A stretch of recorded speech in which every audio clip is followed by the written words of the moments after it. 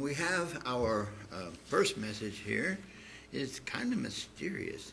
We know the title, it's a mass message, but we're not quite sure who the speaker is. So this time I'll turn it over to our mystery guest.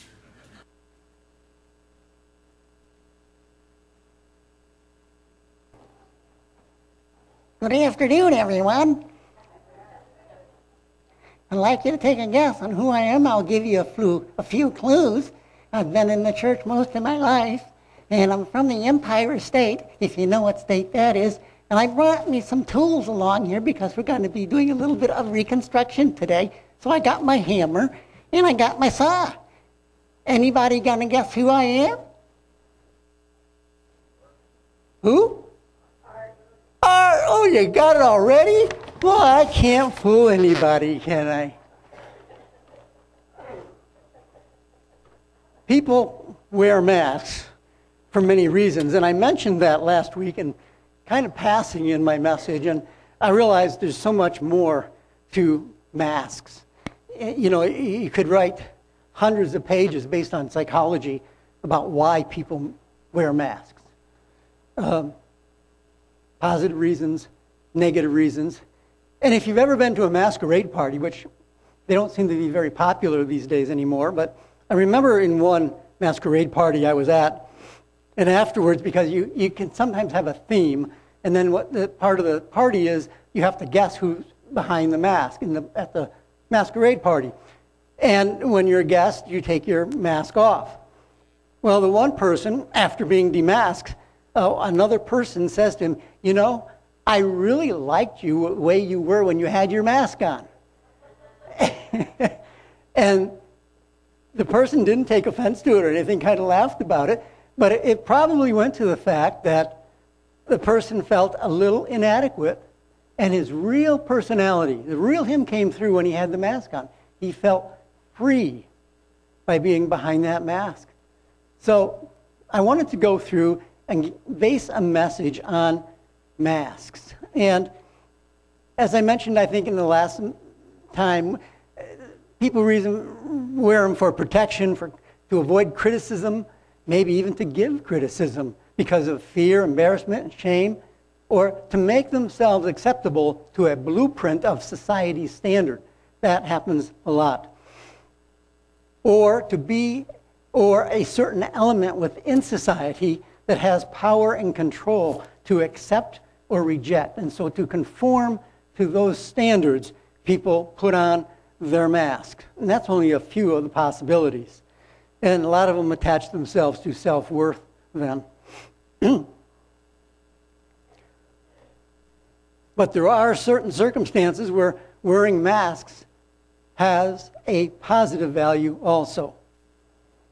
But for those that are working to be in compliance with a blueprint set down by the world or a business or Babylon in our society, the result can be self-destruction. And we have examples of that with Elvis Presley and Michael Jackson, two examples. And so when one of them can exit that and get their hearts and minds and the emotions straight and do it in such a way that are in compliance with Christianity, it's almost a miracle.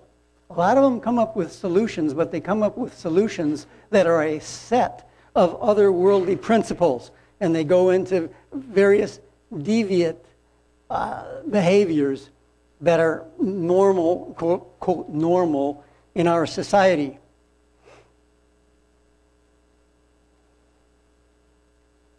So they wander around in darkness, making mistakes, trying this, trying that, until they can find some light, some guidance, and some help.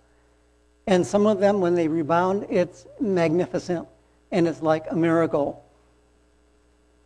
And some of them hold on to the beliefs, and they look for solutions that are right, taking one step at a time, sometimes making mistakes, sometimes going against the powers that be and having to confront those powers that be, and even being threatened. And they ferret out the lies, the manipulation, all the while developing strength confidence and courage to make the corrections in their own life, even if it means throwing away part of Babylon.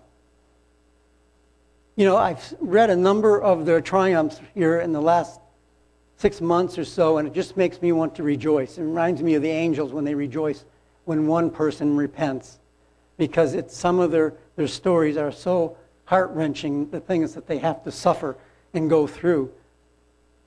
And it's something that if you told them the right way, they probably would still have to suffer on through it until they can learn it.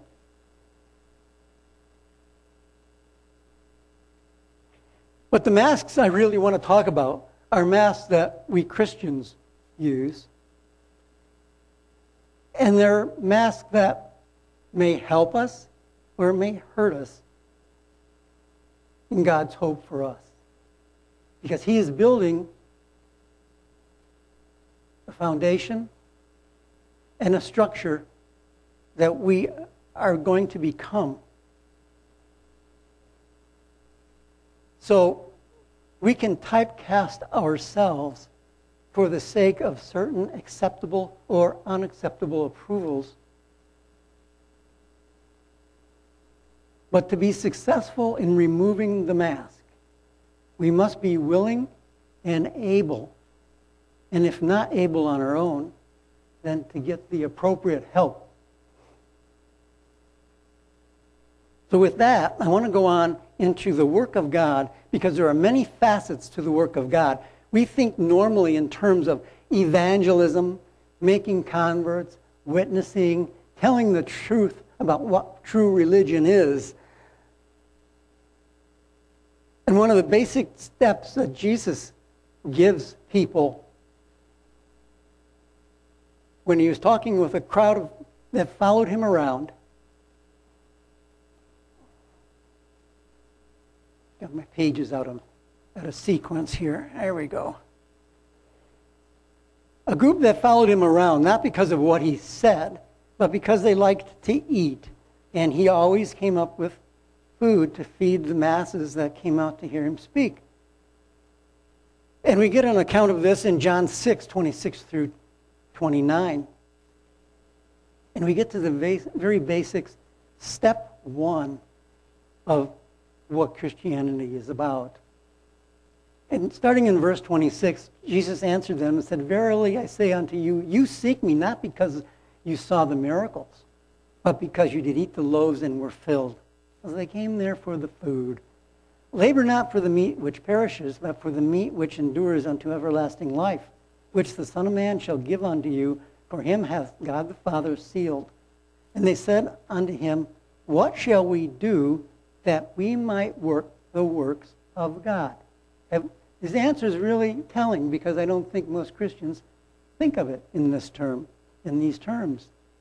And Jesus said unto them, "The work of God is that you believe on Him who He has sent." Step one, believing. That might be very difficult for some people, depending on what masks they're wearing and what masks they are not willing to tear off. And why is belief so important? Well, we get some of that revealed to us in Mark 6, 4 through 6. Again, Jesus said unto them, "A prophet is not without honor, but in his own country and among his own kin and his own house." No honor there. Familiarity breeds contempt. It can't be this guy. He lives on my street. He lives right across the street from me. What does he know? He's nothing special. And so anyway, continuing in verse 5, "And he could do no mighty work, save that he laid his hands upon a few sick and healed them. And he marveled because of their unbelief. And he went around about the villages teaching." Contained in their lack of belief may very well be the mask that they're wearing. It had to do with who they think they are, who they think their neighbor is.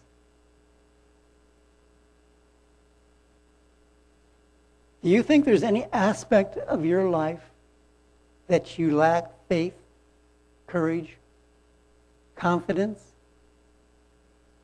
because you're wearing a mask and you're hiding behind that mask? And you use the mask as an alibi for making even your decisions rather than being honest with yourself. It's a tough subject because we're all wearing some kind of a mask, every one of us. We might not know it.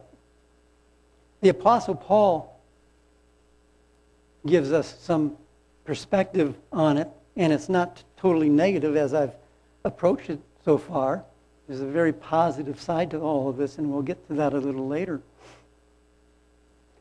But Paul says in 1 Corinthians 1:17 through 19, "For Christ did not send me to baptize, but to preach the gospel, not with wisdom of words, lest the stake of Christ should be made of no effect.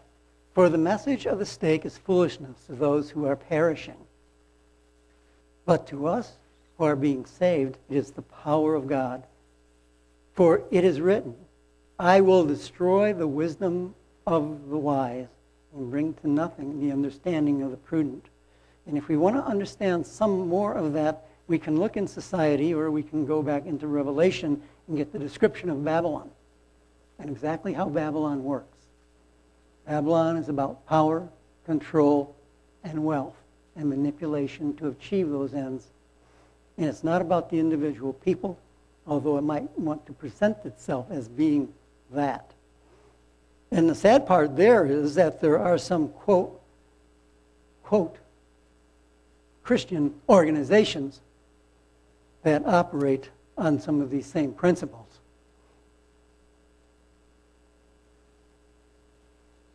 Paul continues, he talks about his own work, about doing his own work of God, him as an apostle, as an evangelist, doing the work of God. And he says in 1 Corinthians 3:6, "I planted, Apollos watered, and God gave the increase."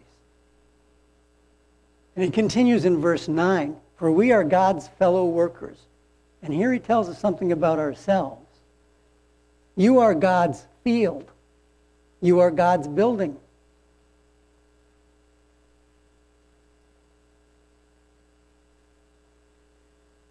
We're part of creation, being created right now through the things that we experience. Our masks can help us or hinder us. It's something that we have to identify, each and every one of us ourselves. Where are those masks? What are those masks? Are those masks pluses or minuses? We're going to see a little bit later where the pluses come in at.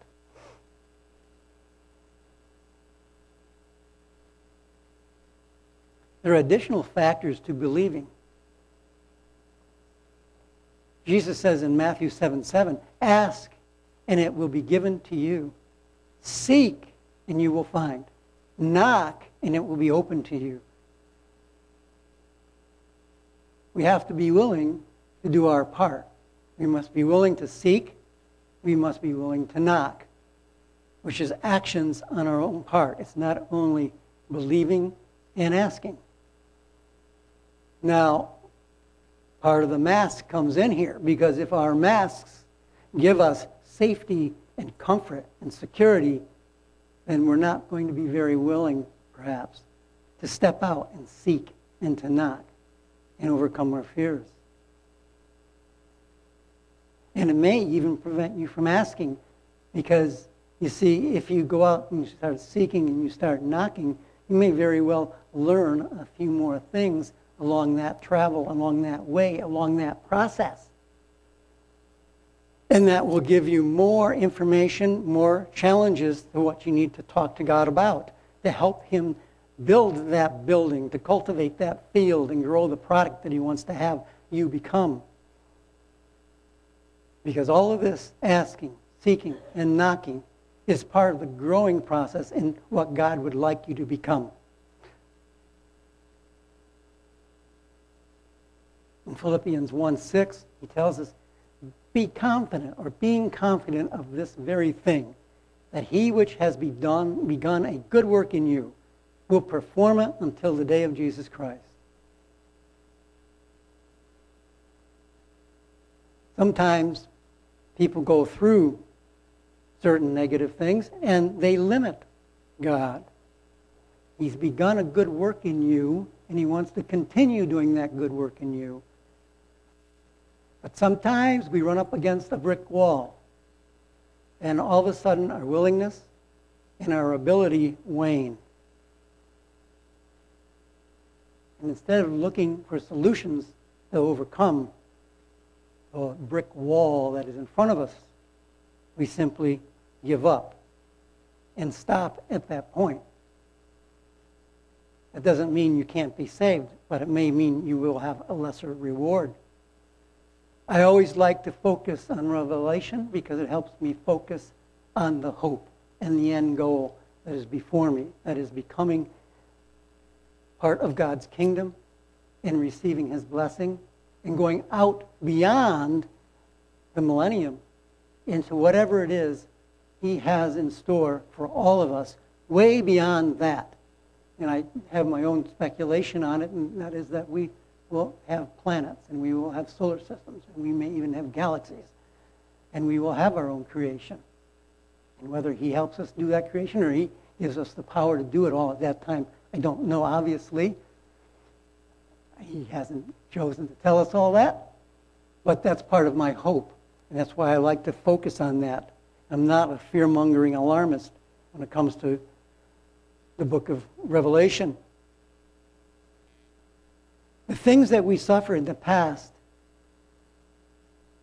that has made us into what we are today, and those things are within us.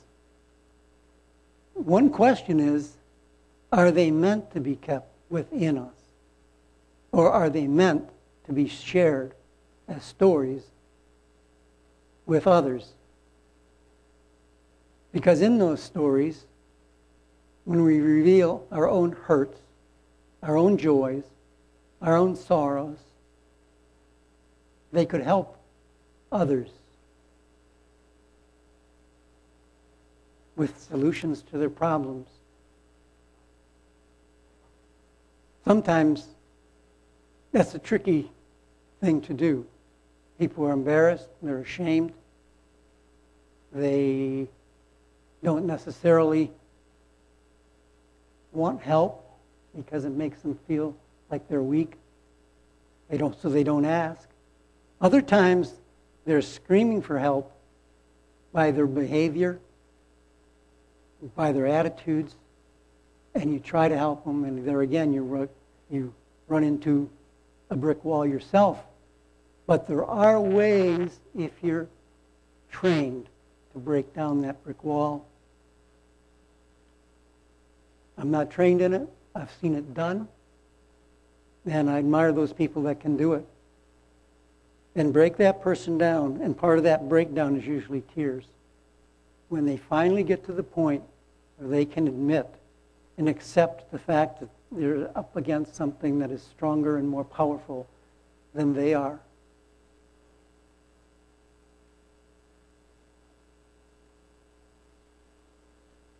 We can place masks on ourselves so that others will typecast us into what we want others to believe about us. In other words, I act in a certain manner because by acting in this manner, I meet somebody's approval. The reason I got the idea for this message and the mask at the beginning is from a television show. Some of you may have seen it. It's called The Masked Singer. And what's interesting about The Masked Singer is what happens with The Masked Singer is just the opposite of what happens to you or I when we put on our masks. We put on our masks to protect ourselves usually or change our impression. But on The Masked Singer, the artist that is behind the mask, the audience can't identify. And therefore, the audience has no preconceived idea about the typecasting of this artist. They don't know, is this artist an opera singer, a jazz singer, a classical singer, a rock and roll singer, country and western singer? And so that classical singer can break out and sing rock and roll, and for the first time in her life, do something they were inhibited from doing before because they were typecast. That's an illustration of what I'm talking about. So the artist there is free, freed from the clutches of Babylon, of society, of that power that says this is what they have to do and this is the way they have to do it. And they can demonstrate their talents outside of the typecasting that is given by the profession. God's work comes down to the level of the individual. Lots of times, I was going to start this message off with asking everyone, if I say God's work, what do you think of? And how many of you would say evangelism, witnessing? And how many would say it's creating the individual that he wants us to be?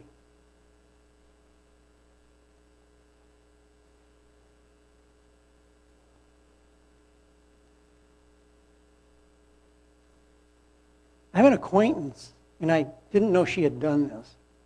And she has a tattoo on the inside of her forearm, just below the elbow. And I'm not recommending tattoos. I really personally don't believe in them. I don't think that's something God wants us to do. But she put it there as a result of all the trials and tribulations that she suffered through in her own life. And she put it there to remind her, because of the success that she had, the success that she had in turning her life around, even though she doesn't have our Christian belief, she hung to the Christian beliefs that she knew.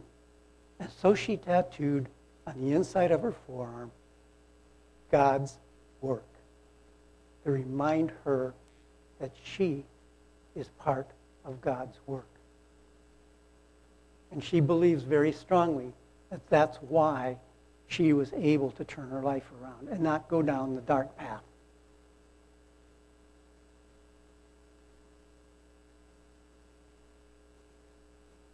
We're doing reconstruction, or rather God is doing reconstruction in our lives.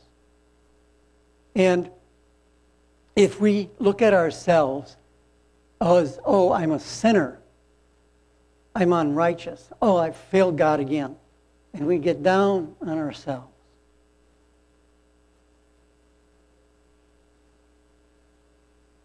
may not be the best way to look at it.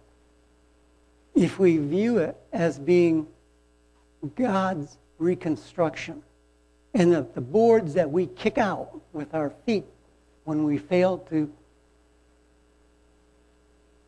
be in compliance with His will, can be replaced by Him very easily. And so God continues doing the reconstruction, just like Paul tells us, I do the things that I do are the things I don't want to do, and the things I don't want to do are the things I do. And then he concludes that whole thing, thankful that Jesus Christ did what he did, and that he's there walking with him. We'll get that later, I guess. To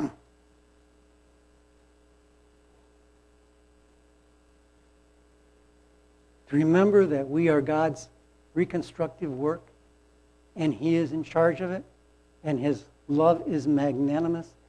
It's great. It's always there as long as we're trying to do and focused on being in compliance with His will. Sometimes, and especially, it's easy for us retired folks as a Christian to kick back, put our feet up on the hassock, sip on our iced tea, and relax and say, this is great. I haven't made, and I've done this. Last 10 years of my life, I've struggled enough. These last 10 years, I'm going to be on easy street. Then, I recently had something happen that stirred me out of that. I lost my singing voice back about when I was 28 or 30 years old. I had a severe allergy attack. And after that, I couldn't sing anymore. And the vocalists, the medical doctors couldn't identify anything. But sometime in the last 2 years or so, my voice is actually healed. I was down to like a singing range of only 6 or 7 notes. And I'm up to an octave plus 4 notes. And my whole voice has shifted half an octave lower. So Matt Steele said to me the other day, "So you going to start singing?" I don't know that I want to start a singing career at age 73, but I must say I did think about it. And it certainly is a challenge, and maybe I will do that. Go into some voice exercises and see if I can't do that. But that's something to do rather than to sit back and kick your feet up on the chair and let the time go by and enjoy the last years of our lives. You know, in Luke 12:18 through 21, he says, "So I will do this," the rich man says, "I will pull down my barns and build greater, and I will store all my crops and all my goods, and I will say to my soul, soul, you have many goods laid up for many years. Take your ease, eat, drink, and be merry." Boy, that sounds good. But God said to him, "Fool, this night your soul will be required of you. Then whose will those things be which you have provided? So is he who lays up treasure for himself and is not rich toward God." So regardless of what our age is, we have an opportunity to serve God, to influence people of God, to help them, to serve them, to be a benefit and a blessing to them. I mentioned earlier about keeping our eye on the goal and maintaining the hope and striving to become compliant to all of his commands and admonitions, becoming just like Jesus Christ, here in the now, in character, values, love, compassion, courage, strength, and not condemning others. In Matthew 5:12 it says, "Rejoice and be exceedingly glad, for great is your reward in heaven. For so persecuted they the prophets which were before you." No matter. Carry on. Luke 6:22 through 23. "Blessed are you when men hate you." You ever feel that way? You ever be in a conflict where men hate you? Or, if not hate, are certainly in opposition to you. And they exclude you and revile you and cast you out and call you evil for the Son of Man's sake. It says in verse 23, "Rejoice in that day and leap for joy, for indeed your reward is great in heaven. For in like manner their fathers did to the prophets." Standing up to that requires the courage and strength and confidence. And that's gotten by what we do on a daily basis. It's gotten by what we study, but it's also gotten by what we practice. Tearing down the negative masks, replacing them with good masks, and we're going to see what those good masks, I know I keep telling you that, we haven't gotten there yet, but there are some good masks. David, in Acts 2, he gives us some words of confidence, 25 through 28. "For David said concerning him, I foresaw the Lord always before my face, for he is at my right hand, that I may not be shaken. Therefore my heart rejoiced, and my tongue was glad. Moreover, my flesh also will rest in hope. You will not leave my soul in Hades, nor will you allow your Holy One to see corruption.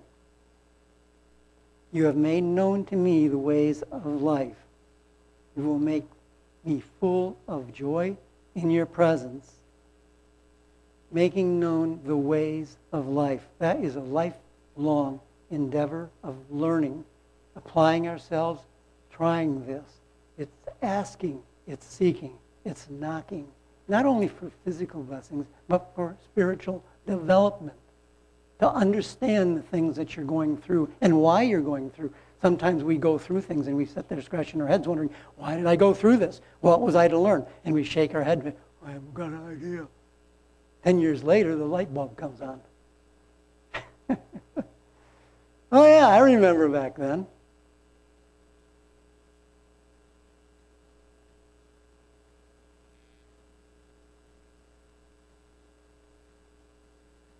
Therefore, having been justified, Romans 5, 1 through 4, therefore, having been justified by faith, the application of faith daily, we have peace with God through our Lord Jesus Christ, through whom also we have access by faith. We're justified by faith. We have access by faith. Critical factor. Into the grace in which we stand and rejoice in hope. Hope, a future goal, target, what we work for, of the glory of God. And not only that, but we also glory in tribulations, knowing that tribulations produce perseverance, and perseverance, character, and character, hope. And probably sandwiched in between those lines, courage, conviction, strength, confidence.